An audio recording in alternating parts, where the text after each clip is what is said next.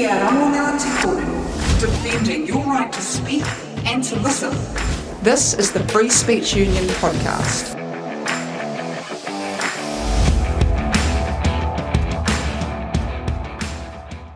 Very good evening to you all. Welcome to another Facebook Live with the Free Speech Union podcast. We have an eminent panel here this evening to share in our conversation around the Bethlehem College issue up in Tauranga. I'm sure many of you have seen coverage on a Christian school up there that has been called out for having a statement of beliefs that includes the definition of marriage being between a man and a woman. And this is an issue that the Free Speech Union has gotten involved in. And we've had quite a few of our supporters really support the fact that we are standing up for their speech in this case, but also wanting to understand a little bit more around the context. And so that's what we're here doing tonight. We're going to be unpacking the situation itself and some of the more philosophical aspects of perhaps how we've ended up in a place like this in a liberal democracy like New Zealand. But before we start, I just want to acknowledge some of the work that we've been doing and the help that we need from you as well. So you can join us in standing up for Bethlehem College's right to free speech. We're not asking you to agree or to disagree with them, but their rights to have that speech at www.freetospeak.nz. And this is where the Free Speech Union runs some of our campaigns and asks for the public to stand with us in this really core belief that we have that Kiwis should be allowed to disagree. Kiwis should be allowed to express themselves openly and put themselves out there for debate through free speech. So that's what we're about. So if you want to sign that public letter there, it's freetospeak.nz. But the panel that we have joining with us tonight are three of our fantastic Free Speech Union Council members. We have Dr. David Cumin from the University of Auckland, Dr. Melissa Darby from Tauranga there itself. I think you're kind of in the heart of this with a lot going on there at the moment, and you're also from a local iwi there, Ngāti Ranganui, and political commentator Annie O'Brien. I'm the only not doctor. Doctor Yeah. Annie O'Brien. No, I'm not a doctor. I'm the only one who's not a doctor. I'm just feeling inadequate. Neither David nor I can save your life or anything. So. Yeah. But you're welcome to come and do a PhD with me if you want, Annie. I think you regret that offer.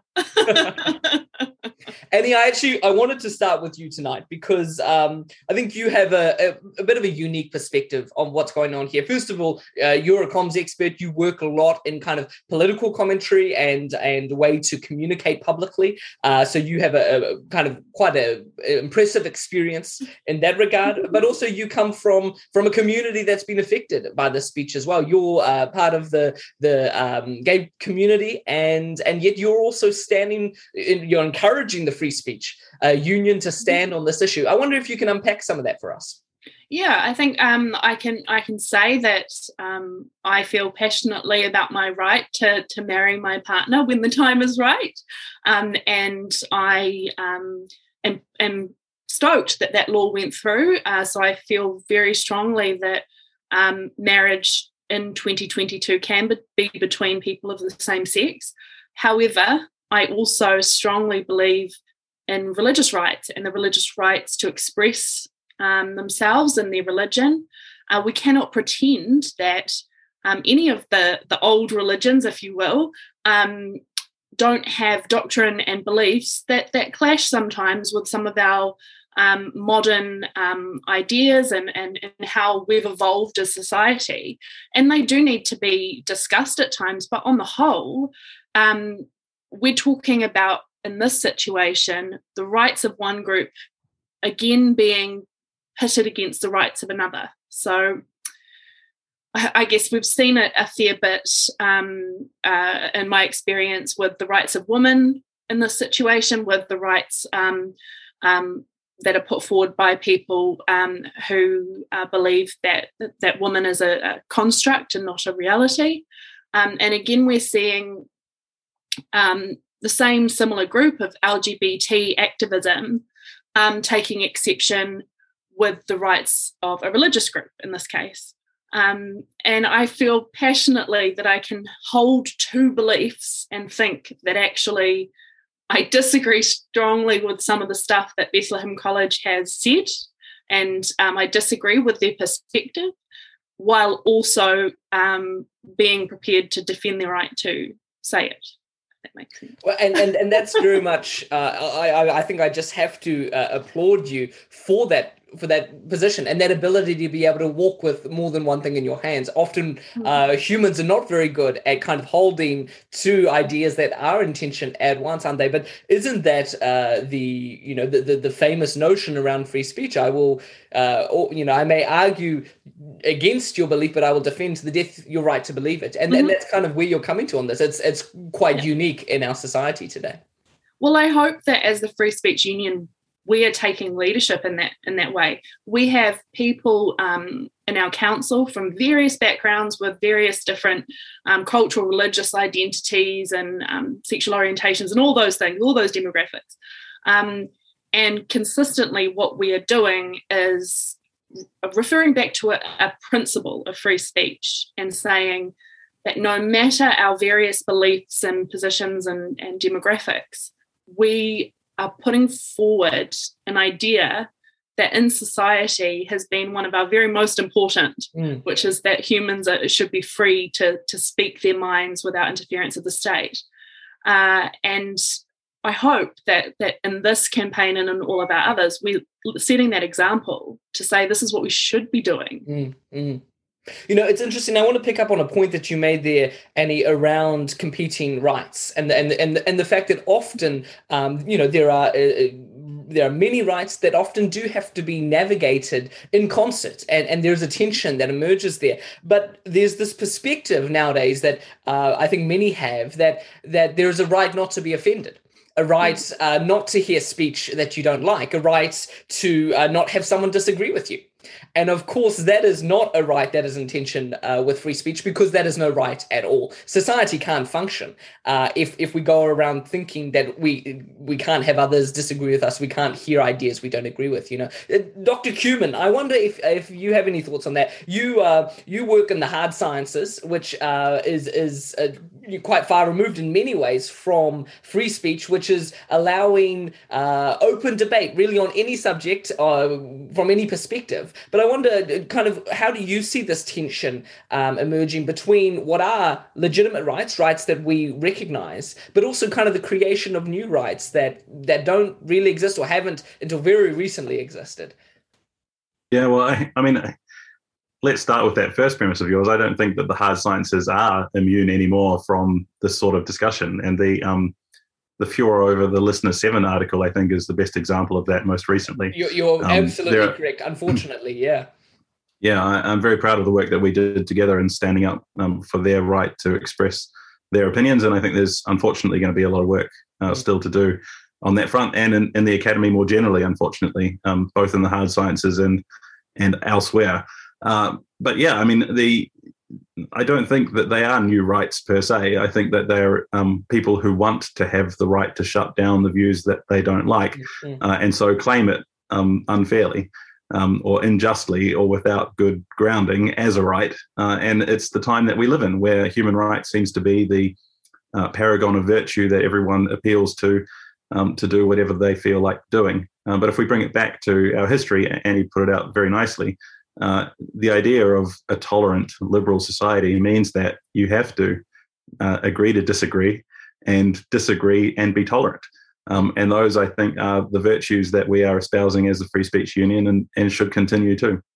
Well, and I really wish I didn't have to do this, but I feel like I need to ask you what you mean by that word, tolerant, because I don't think actually, I'll put it the other way. I think a lot of people misunderstand what that word means. Even a lot of people, the Free Speech Union and some of our staff have come under incredible pressure this week around the opposition to the defense that we're providing for the rights that Bethlehem College has to make this speech. And one of the reasons that we've been attacked so abusively in many cases is because they go, you are so intolerant for you to allow Bethlehem College to make the speech. It's a fundamental contradiction of terms, really. So can you quickly unpack, what does tolerance mean again?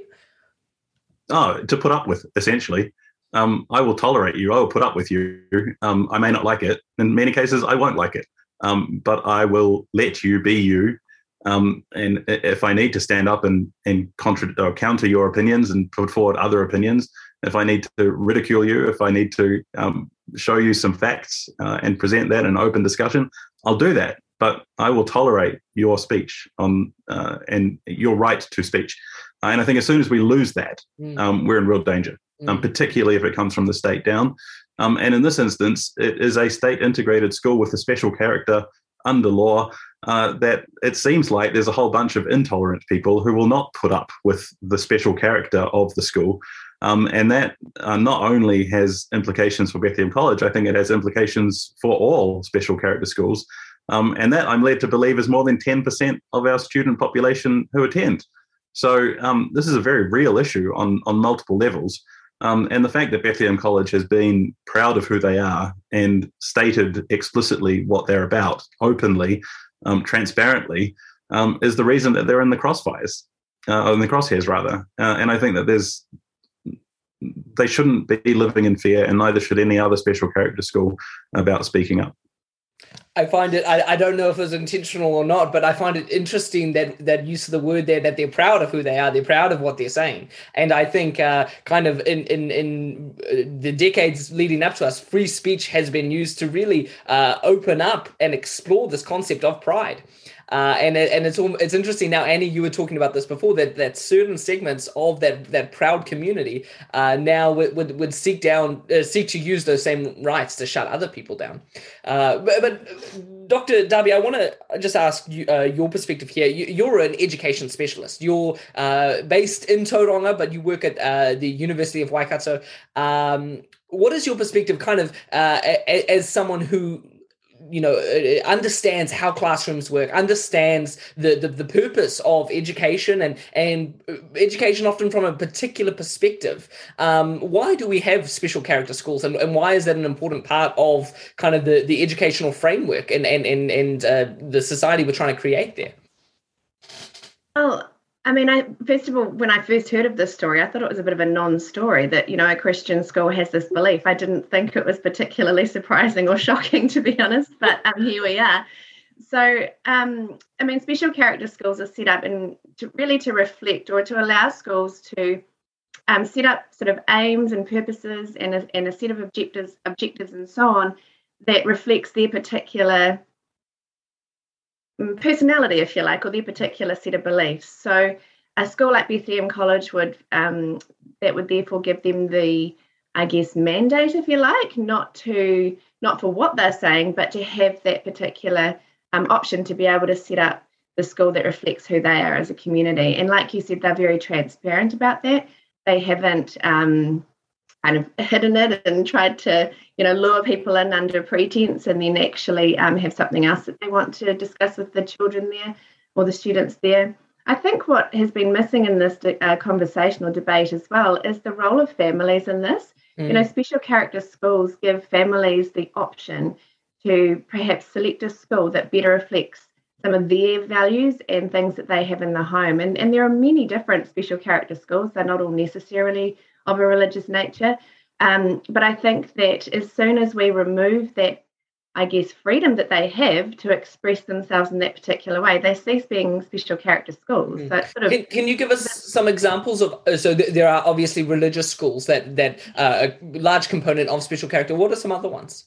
I worked closely with one elsewhere in the country that was set up and named after a particular ancestor in this part of the country. They were, I suppose you'd call them, they had a particular focus on Te Ao Māori.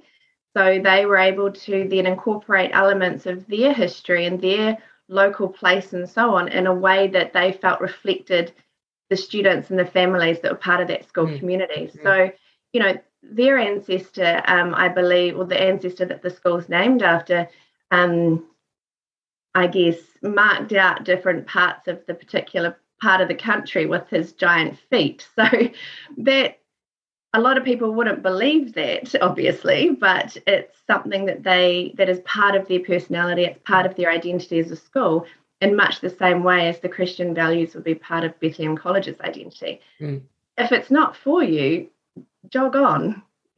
There'll be a school there for you. But I think that in the interest of diversity, It's about us providing educational options that reflect the diverse needs of our community, and Bethlehem College does that. Well, it's really interesting that just at the end there that you go to diversity, because I was thinking, how does diversity continue without allowing people to be different? Different is the essence of diversity, right?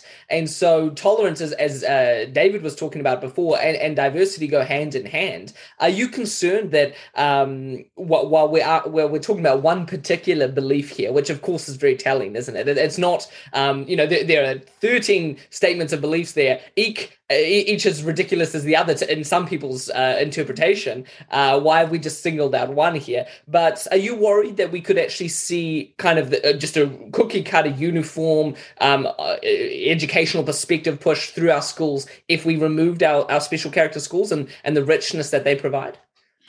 Yes, and I think it removes, again, parental choice or family choice in the matter. And again, some of the commentary that's been coming out about Bethlehem College seems to have no consideration whatsoever of the families that have chosen to send their children to this school for a particular reason. And not all, but certainly many families, I imagine, would send them there for the particular values that they reflect in their school.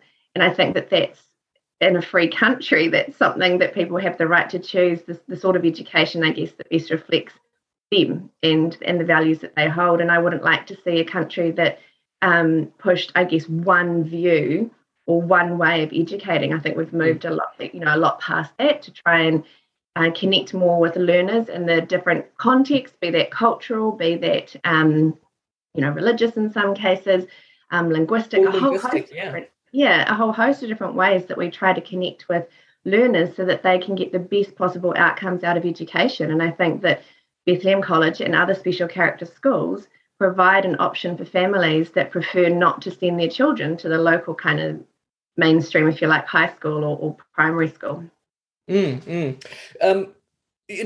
think some of our audience will go, okay, hang on a second, you're not telling the full story there. This really isn't about the speech of the school. It's about a contractual issue. Some of you may be aware of this. And it is worth noting that the Bethlehem College became a state integrated school in 1999, but in 20 years later, in 2019, it did add a statement of belief that is now the one in question.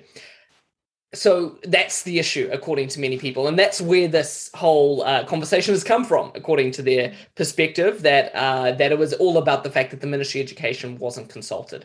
And I think it's worth calling that out. But there's also, it's a red herring in many ways. I think anyone who's following this conversation can see it for what it is, not least because, first of all, the gay advocates in Tauranga who have created this issue were not aware that the Ministry of Education hadn't been consulted when they first drew attention to the statement of belief. It was simply the fact that statement of belief was there and that the speeches being expressed in Bethlehem College there. Also, this statement of belief was added 3 years ago. If it was a contractual issue, surely that would have been the case way back when. But it kind of plays into this whole, we will jump on any little thing we can to try and shut down the perspectives of people, to not to try and disagree with them. We're fine with people disagreeing with them. And as you said, many of our council members disagree with the speech in question here.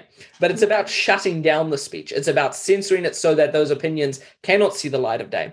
And Annie, I wonder if can we draw you back in on this?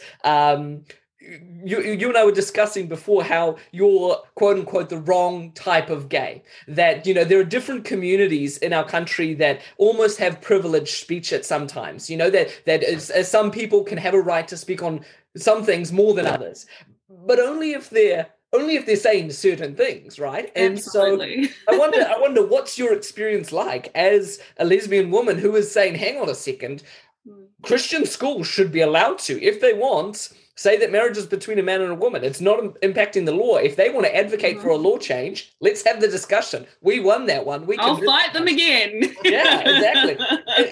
and so, but on the other side, rather than being in conflict with the religious community, often you're even in more conflict with the pride community. What's that experience like? It's insane. It's really insane. I have a very good very religious friend who I never thought that I would be friends with a few years ago. And he sends me often links to, batshit stuff that's happening in the media and everything. And the other day he sent me something that, the woke lot were doing, and he said, "How homophobic is this?" And he sent it to me. And I was like, how am I in this situation where a seriously evangelical Christian is less homophobic to me than people in the actual rainbow community? And it's just gone insane. And as you say, I'm the wrong type of gay. My name is Mud on the the Twitter hashtags and whatnot.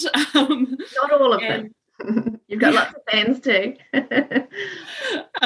And I guess I have had the wrong opinion, according to these people, on the trans issue, and that opinion for me is based on policy and law. It's not based on wanting any harm to come to individuals or anything, but they take my opinion on that to be wrong. So then I'm wrong across the board. So in this situation, I've already had accusations that I often get called quote unquote Uncle Tom, or those kind of things, which is a highly racialized term and seems very inappropriate to level at a white woman. But nonetheless, they give it a go. And then they use terms that are kind of similar to that to insinuate that I am betraying the community that has rejected me, which is a bit weird, but and that I shouldn't be listened to, and that I am quote unquote harmful. So it's such a crazy situation.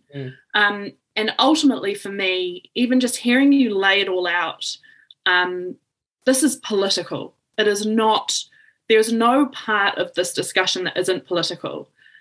Whether you're talking about what these activists have decided to point to in Bethlehem's statements, whether you're looking at why it is a Christian school and not an Islamic school or a Te Ao Māori school that have had their beliefs interrogated, every part of this is political, and it comes back to a set of beliefs that kind of the culture shaping elite in the media, in these organisations, have, that they think they have the right to impose down on the rest of society, and that they then have the right to prevent discussion and disagreement on. And we cannot lose sight of the fact that this is political through and through. I totally agree with you, Annie. I just have something's just gone through my mind. I wonder what you think about the timing of this. Why now? What's going on? Well, is it something that I've missed? It's Global Pride Month, so maybe they wanted something to kind of point to. That's perhaps one thing. The other thing is, at the moment, there is a lot of movement towards the sane in the space of some of the identity aspects of the ideologies. And so we're definitely seeing, I guess, some probably negative behaviours on both ends of the extremes, whether it's the kind of woke left or reactionary right, in regards to this rainbow LGBTQ plus rainbow, alphabet mafia space. We're seeing a lot of kind of jostling at the moment because even just today, the global body that looks after swimming elite sport, they have basically said that male transgender people who identify as women cannot now swim in women's sport, which I think is fantastic news, but of course there are others who think is dire. So what we're seeing is a real jostling because there's some reckoning is happening at the moment where beliefs that have been put forward and have been imposed, there's been no debate allowed, none of that. Some of them are being teased out now and they're not going the way the activists want. And so you'll start seeing, I think, more attempts to show how bad the world is to this particular group of people. That's just my kind of reckons. I think it's an interesting point that you raised there, though, Annie, in terms of the response on both sides. Mm-hmm. And certainly, while we're talking about the censorious tendencies of one extreme of the perspective, one community, on the other side, frequently we engage with people who are still trying to assert that that those in this community shouldn't have their speech rights. And so I'm really concerned. I wonder if any of you have any thoughts on what options do we have left? Well, once you start, a lot of people say, well, speech like this leads to more dramatic action, possibly even violence. My concern is, though, once you take the speech rights away from someone, once they're not allowed to express their perspective on really fundamental issues, sexuality and gender and the composition of our family and marriages, these are very intimate subjects. And if we can't have this open debate on either side of the spectrum, if we can't really feel like we can represent who we are, whether straight and traditional or queer and open, what options do we have left? Are you concerned that more dramatic action could emerge from that? I guess if I just jump in again quickly, what I fear is that we inherit a lot of our culture wars from the United States. And if we look over at what's happening there now, you have got, we've had this kind of woke push that, especially under Biden, has got, very aggressive, I guess. And now we're seeing the emergence of the reactionary right behaving in ways that I think are really antisocial as well. Absolutely, we just in the last week, there have been a number of occasions where, because of Pride, there have been events which, while I don't agree with them, which involve drag queens reading stories to children. I don't think it's appropriate, but that's just my opinion. Then we've had militia groups basically showing up and trying to aggressively and physically prevent the events from taking place. These are the extreme reactions that, if we do not actually have some kind of dialogue and allow society to work out, this just increases the chance of these two factions clashing. And it will be in really antisocial and I guess, harmful ways for society, where all of us in the radical middle kind of going like, hey, like, I'm pretty sure we can come to some kind of agreement where we can have kids being, each other. Kids can be pro everyone being themselves and know what gay is and all that kind of thing, without, a bloke in fishnets reading them a book maybe, but also we cannot, turn into gun-toting militia when we want to stop them from speaking. It's just becomes very ugly. And my fear is that we inevitably inherit those culture war issues here, because America is just so good at exporting their bullshit, that if we don't set the groundwork of we discuss these things here, we're going to end up with those kind of ugly factions emerging.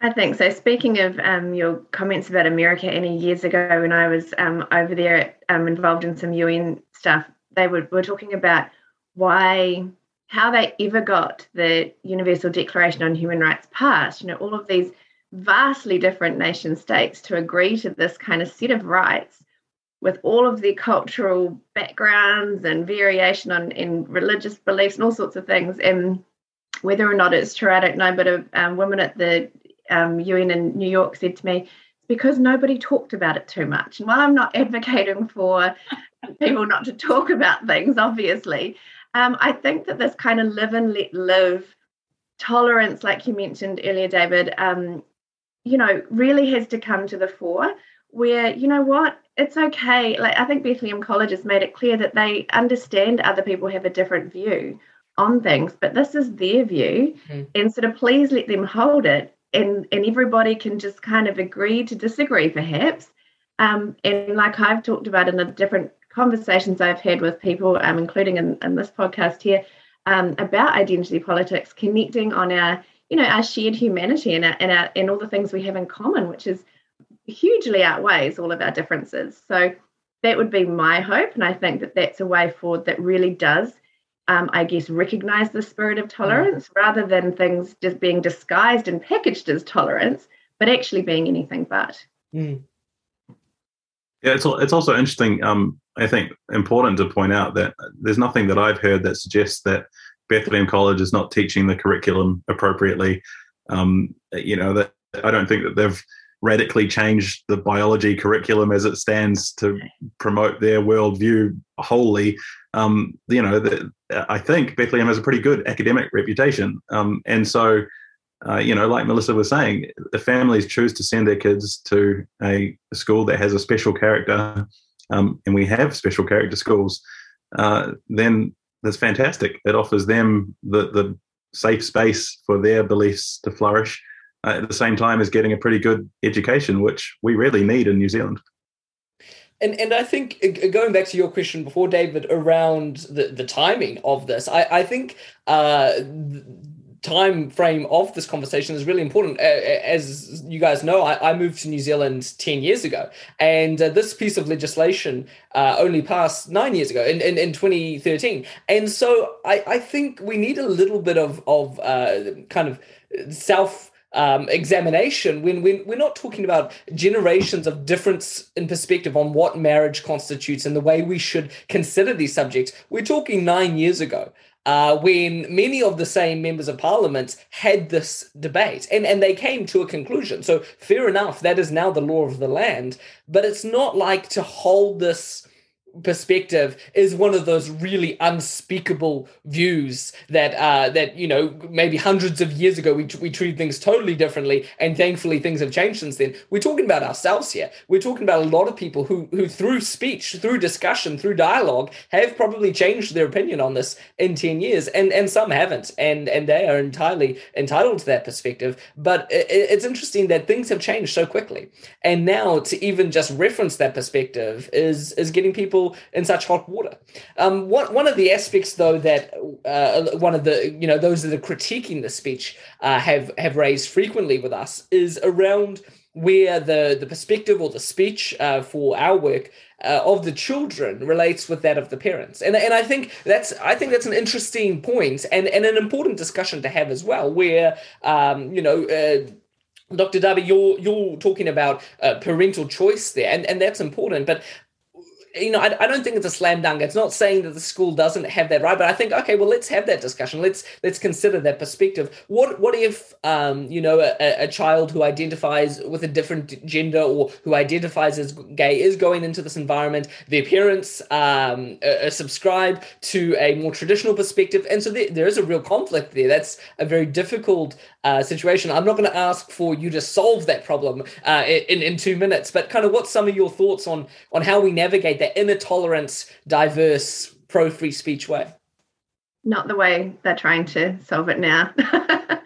I mean, I certainly don't have the answers, and I'm sure that that would be a conversation between the child, the parents, of course, and others in the child's life, and the school would need to navigate within all of the various factors that each party brings to the table. And, to me, that would be rare. Like, one thing that I think has been missing in this, like I said, is a lot of the things in the media have been presented as if this is the only place that every child at Bethlehem College or student at Bethlehem College will be hearing these sorts of views, whereas chances are it's highly likely that a lot of the children there attend a church or obviously come from a Christian home, and therefore it's not new to them, these views. So I think that's been missing, and there's been just this real attack on the school without consideration of other areas. So that begs the question, of course, if the school's no longer allowed to make that kind of claim, well, at what point does that filter out to others not being able to say that as well? And that's a real concern around fundamentals of a democracy, around freedom of expression and religion and so on. So I think that there could be a really serious ripple effect from this as well. Certainly children or students in the school who are perhaps facing challenges where their way that they feel about themselves doesn't line up with the school would be difficult. And that's a conversation, I think, for the families to have primarily, and with the support of the school. Mm-hmm. And so I hope our viewers kind of hear the theme coming through here. You know, these are complex subjects. We're not trying to pretend like there is only one perspective. Obviously, there's more than one way to view this, and that is why we need free speech. That is why dialogue and reason and persuasion are so crucial. And so that's really what we're standing up for. And, you know, thousands and thousands of you have joined us in standing up with our public letter at freetospeak.nz. You can sign that there. And, you know, we are using this as a way to say, hey, look, I think most Kiwis, I don't know, I imagine you three agree with me, but I imagine a tradie walking down a street in Christchurch, or a farmer out in the Manawatu, or even, you know, an accountant on his way to work in Auckland, listening to what's going on, and they go, like you said before, Dr. Darby, a Christian school with a perspective that marriage is between a man and a woman. Sorry, where's the fire? What's the news story? It must be a really slow news day at the NZ Herald if this is kind of the issue that they're unpacking here, you know? But obviously,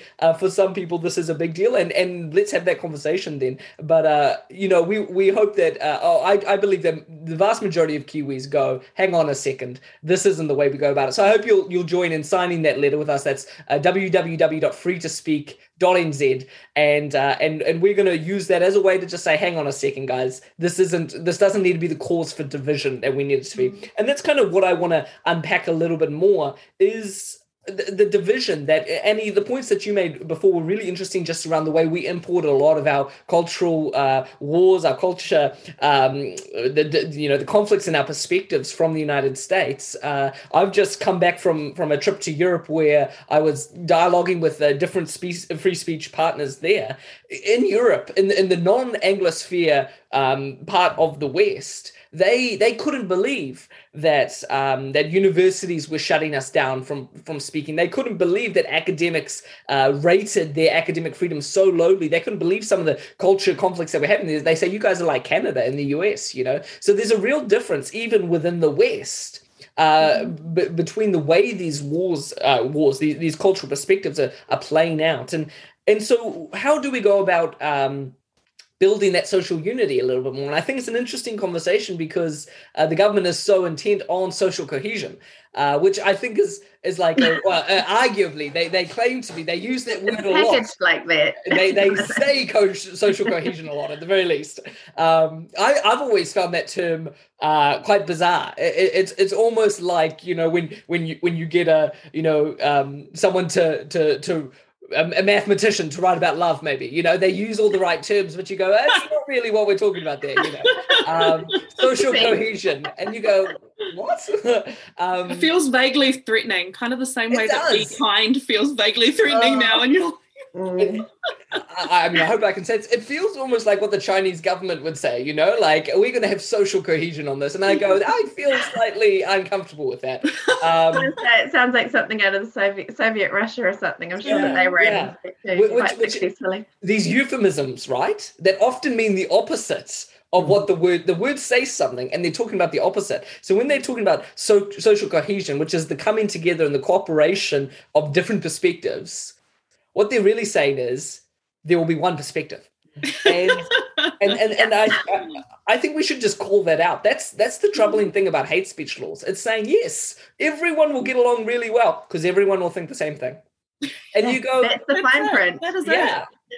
And ultimately, this is our way or the highway, and you're out if you're not with us. You know, despite the different perspectives held on many subjects, just in this panel here, people who I'm honored to get to work with, free speech enables that diversity. We've discussed that already, but how do we bring that together so we can actually have that that commonality in that belief? I guess we are hoping that people will agree on one thing, and that is we're allowed to disagree and use our speech for that.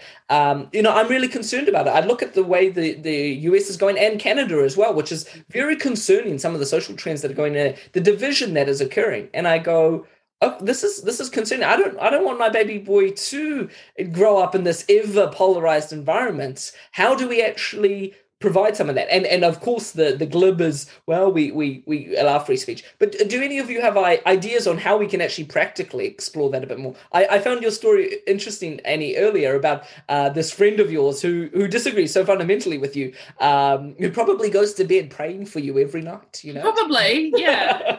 One of my best friends. It's actually, you know what? I know he cares about me.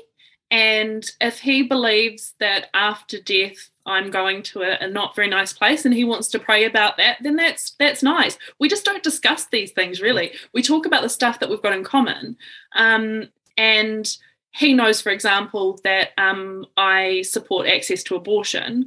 And I know that he considers that to be, genocide, basically. And we just go, right, those are settled matters. We don't actually need to litigate them over and over again. I've got the I guess, good position of knowing that the law is on my side in that situation. And actually, we don't need to relitigate those things in a friendship setting. Obviously, it depends on the type of relationship you have. If you're working with someone, you have a different type of parameter. And if you're in a situation where you are having to deal with them on that particular issue, then you will have to confront the difficulties and the disagreements. But I think we need to learn that we don't have to take the fight to every person in every relationship. It's like I always feel really sad watching social media, especially like Twitter, around like Christmas or Thanksgiving time in the US, where you see a lot of young people all discussing how they're going to have to deal with these awful bigots at Christmas dinner, and it sounds horrendous. And I think we're living in the most tolerant time, supposedly, in our history. And all of these young people see going home for Christmas or Thanksgiving as if they are going to be engaged in warfare. Yeah, that they're going to sit down with Himmler and his cronies. Yeah, like why? What happened to us being able to go, my grandmother is 70 years old, 80 years old, 90 years old.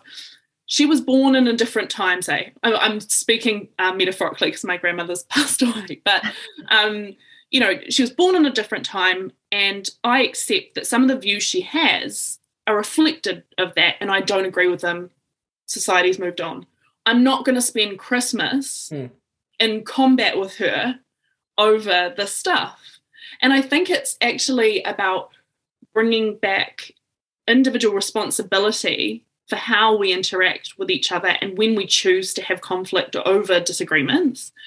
And it's also ultimately, I think, unless we are able to find leaders for our countries and our institutions who are brave enough to stand up for having disagreements and shutting down cancel culture and all that kind of thing, we are not going to get anywhere. It comes down to people. It comes down to people's willingness to stand up, and it comes down to our ability to choose to engage with each other in productive ways instead of being locked in combat all the time. I think those are admirable comments there, Annie. I really like that. So if you're sitting down at your Matariki Friday dinner this week, and then there's an uncle or a quarter on the other side of the table that you don't like, have some tolerance. But it's interesting what you're saying there, Annie, around basic respect. And I'm kind of in two minds around respect and the free speech, because I don't think free speech does require you to respect the speech of the other person. A lot of what people have to say, I'm not going to respect that. That is idiotic in my mind, and I'm going to use my speech to counter that. But that's where we have to be able to distinguish the person from the speech. And isn't that so much of the issue, where they've become totally intertwined? For you to hold a perspective on abortion or on the trans issue or on the on Te Tiriti from a certain perspective, you are now that view, and I don't agree with that view, so I don't agree with you, and now we are at war. Whereas hopefully in times past, perhaps we've been better at seeing the person as distinct from their perspective. And actually we can then, exactly what you were saying, Dr. Darby, respect the humanity of that person and the things we share in common with them, which vastly outnumber the things that we disagree with them. And that's not to trivialize those differences. Often they may still be significant, but you can separate the perspective or the speech from that person.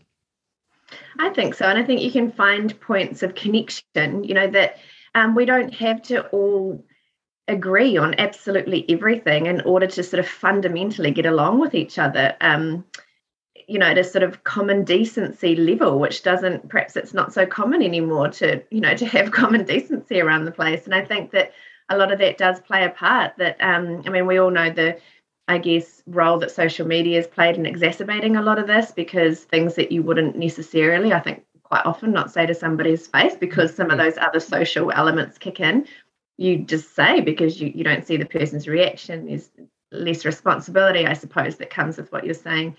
But, I've spoken a lot, and I know Annie's a fan as well of Martin Luther King, and you look at the way that he spoke and the kind of widening of the circle and the way that he spoke about people who he had every reason in many respects to really dislike, he didn't. And he, was able to draw them in and to connect with people who really hated him, obviously, as well, in a way that helped him to achieve his aim of a sort of more truly tolerant and truly inclusive society, which isn't what we're seeing now. Like, it's ironic, really, that the words, for people who are so opposed to speech, they've been very clever at using speech in a way that sort of manipulates and packages things in quite a deceitful or disingenuous way in many instances. But I agree. I think it's about finding ways that we can connect with one another, time and a place, pick your battles. Really, are you really that surprised that this Christian school holds these views? They do a lot of good. A lot of families I know send their children there, like you mentioned, David, not because necessarily of their Christian values, but because they do produce some pretty good academic outcomes, and we're in need of that in New Zealand. So can we not just wipe them off entirely? They could make a difference in a lot of kids' lives, and I think there's something to be said for that. Put it the same. Well, I also think that the tactics of going after Bethlehem so publicly and so aggressively, and all the letters and petitions and calling for inquiries and so aggressive, it might just be me, but my reaction to something like that is to dig my heels in and to raise my hands and to say, bring it on. Whereas if you come to me, in a slightly more subtle, private manner and say, there's a few things here I'd like to discuss with you, I'll be far more open to the conversation. It's pick your battles and your tools or weapons, if you want to call them that.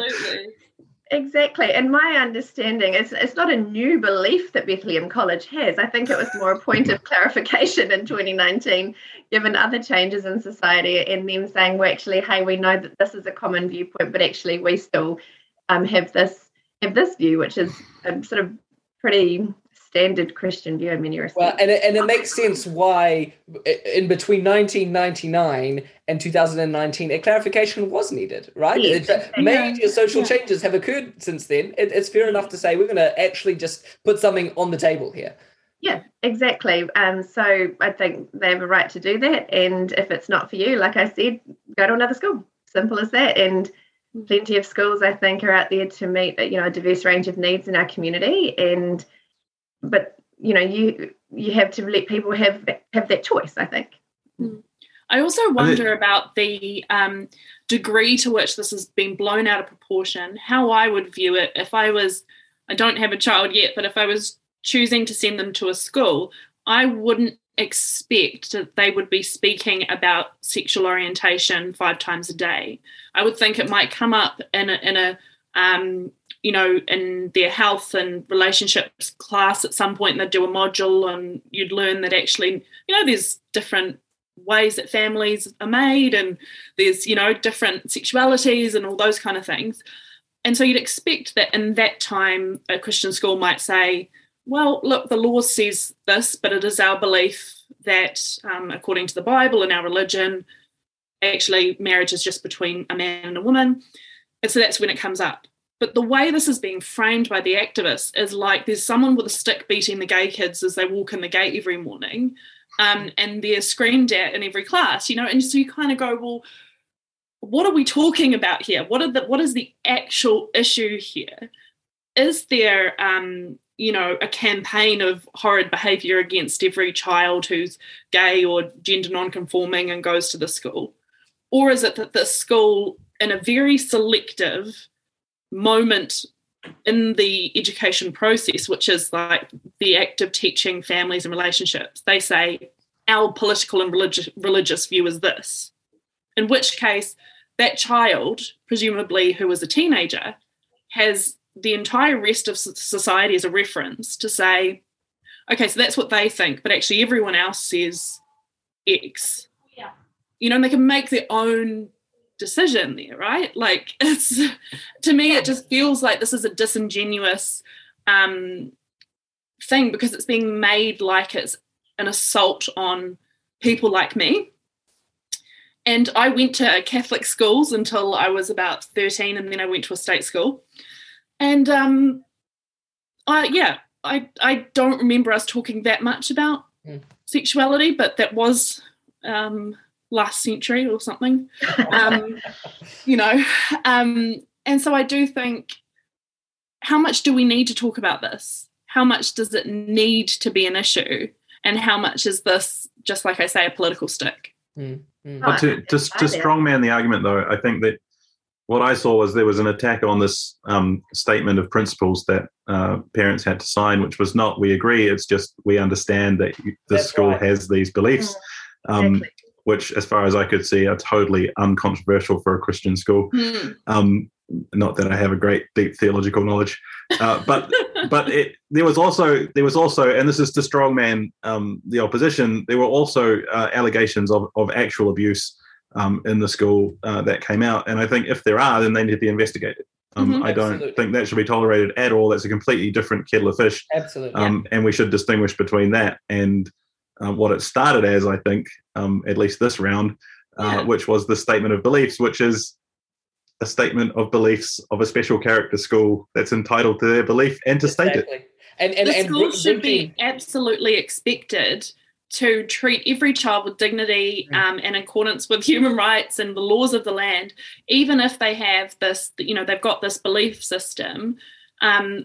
There is absolutely no way that then translates to them being able to mistreat children, students who might be gay or might question their gender. Absolutely. And that distinction does need to be made. So thank you for making that clear, David, because I really think that we should be able to make that distinction and say that while a school might have X belief, it doesn't mean that the rights of the child that exist outside of that are going to be allowed to be mitigated in any way. Absolutely. Yeah. But to kind of bridge those two perspectives, discriminating, it is not discriminating to present a certain perspective, because I think some people would jump on that and go, exactly, that's what we're talking about, and they are teaching that that their perspective of gender is invalid.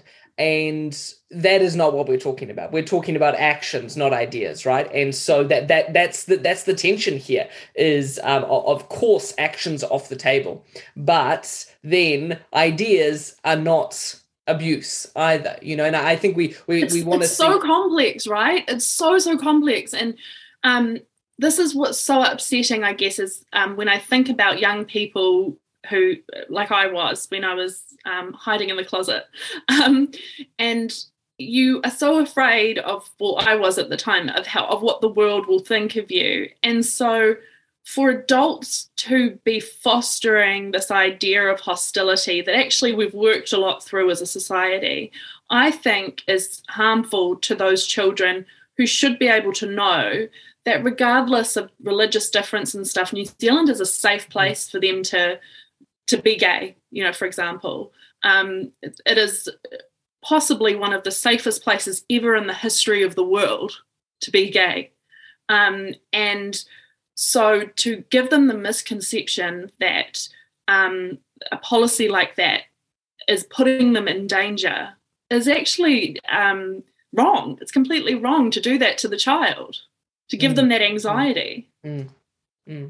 I'm just going to keep on banging my drum here then and say if our viewers are enjoying this conversation, go to freetospeak.nz, or if you agree with what we're saying even more, go to freetospeak.nz and donate. But this is what we are standing up for, is a conversation. Is the right to have that dialogue, is the right to disagree.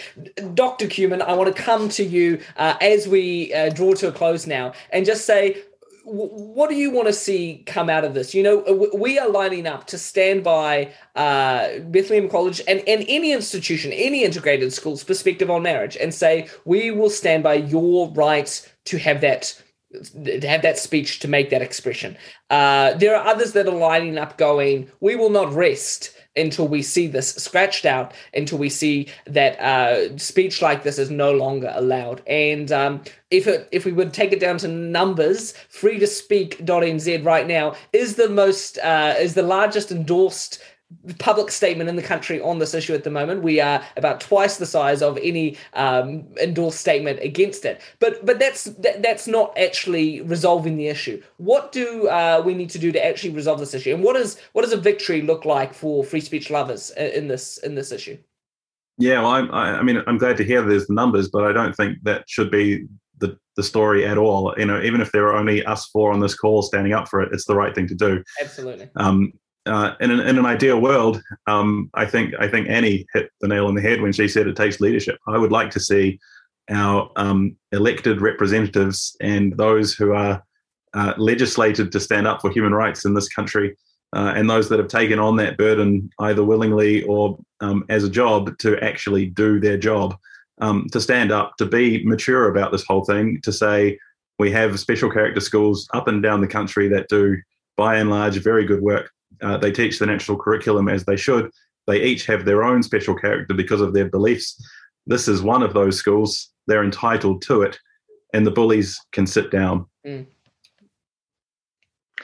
I agree. I would hope that that's exactly what our elected officials will do. I don't know. I don't hold out a lot of hope, to be honest, and I don't want to finish on a down note about it. But I think, you know, when you put this, Annie, I think maybe said earlier, or Jonathan, around the extent to which schools should be discussing some of this stuff.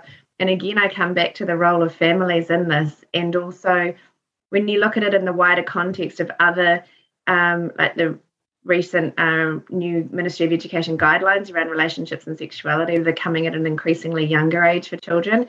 There'd be a lot of people who wouldn't think that's appropriate. And I know you mentioned that before around certain conversations with children who really are too young to understand a lot of the wider implications of some of this stuff. When you look at different legislation that's just been passed, the attack on Bethlehem College, it sort of fits into this wider picture. So I would hope that everyone can just pause for a bit. We can just have some conversations about this, because otherwise, like you said, Annie, we could end up in a place where some of these things in the States and so on have been put into practice. They're further down the track. There's been a whole host of unintended consequences and things aren't looking too good. So I think that we need to have these really crucial conversations, not to the point where we're necessarily all going to agree with one another. I don't think that's quite creepy. I don't think there's anything particularly healthy about that, but rather where we can say, you know what, that's your view, and on marriage, on whatever it might be, this is mine, but we can still live together in this great country, in this place, and at a time that we've never had more freedoms and more rights to be who we are. But we need to extend that to everybody in the mix. It doesn't seem right to me that there's one group saying, we want these rights and we want these protections, but we're not prepared to grant that to others in the mix as well. That's not going to end well. Absolutely. Well, I want to thank everyone for joining us tonight, especially for the three others joining in this conversation today. I think hopefully this has been a really positive example of people who disagree on quite a few different issues, who may or may not like each other even, but who actually are able. It's a great crew. I love these guys. Who are able to Agree to disagree. And we have some very heated conversations at times, but at the end of the day, Melissa, you've banged it on the head there. It's saying, well, I'm actually going to afford to others the right I expect for myself. And at the end of that public letter that we're asking our supporters to sign at freetospeak.nz, that's what we say. We expect if others are expecting the right to speech, they should be able to extend that to everyone who will hold a perspective. And so we say kia kaha, Bethlehem College. We think that you guys are under a lot of pressure right now, and not taking into account the substance of the speech, we absolutely stand with their right to make these statements. We think every special character school, every institution, every individual in New Zealand has free speech. It is one of the greatest liberties that humanity's ever known. And while the Free Speech Union is around, we will keep standing up for your free speech. So thank you all for the conversation tonight. Thank you to our listeners, and we'll catch you next time. Thanks for listening to the Free Speech Union podcast. If you would like to learn more about us or find out how you can get involved or support, you can head on over to fsu.nz or check us out on Facebook and Twitter. Ka kite anō.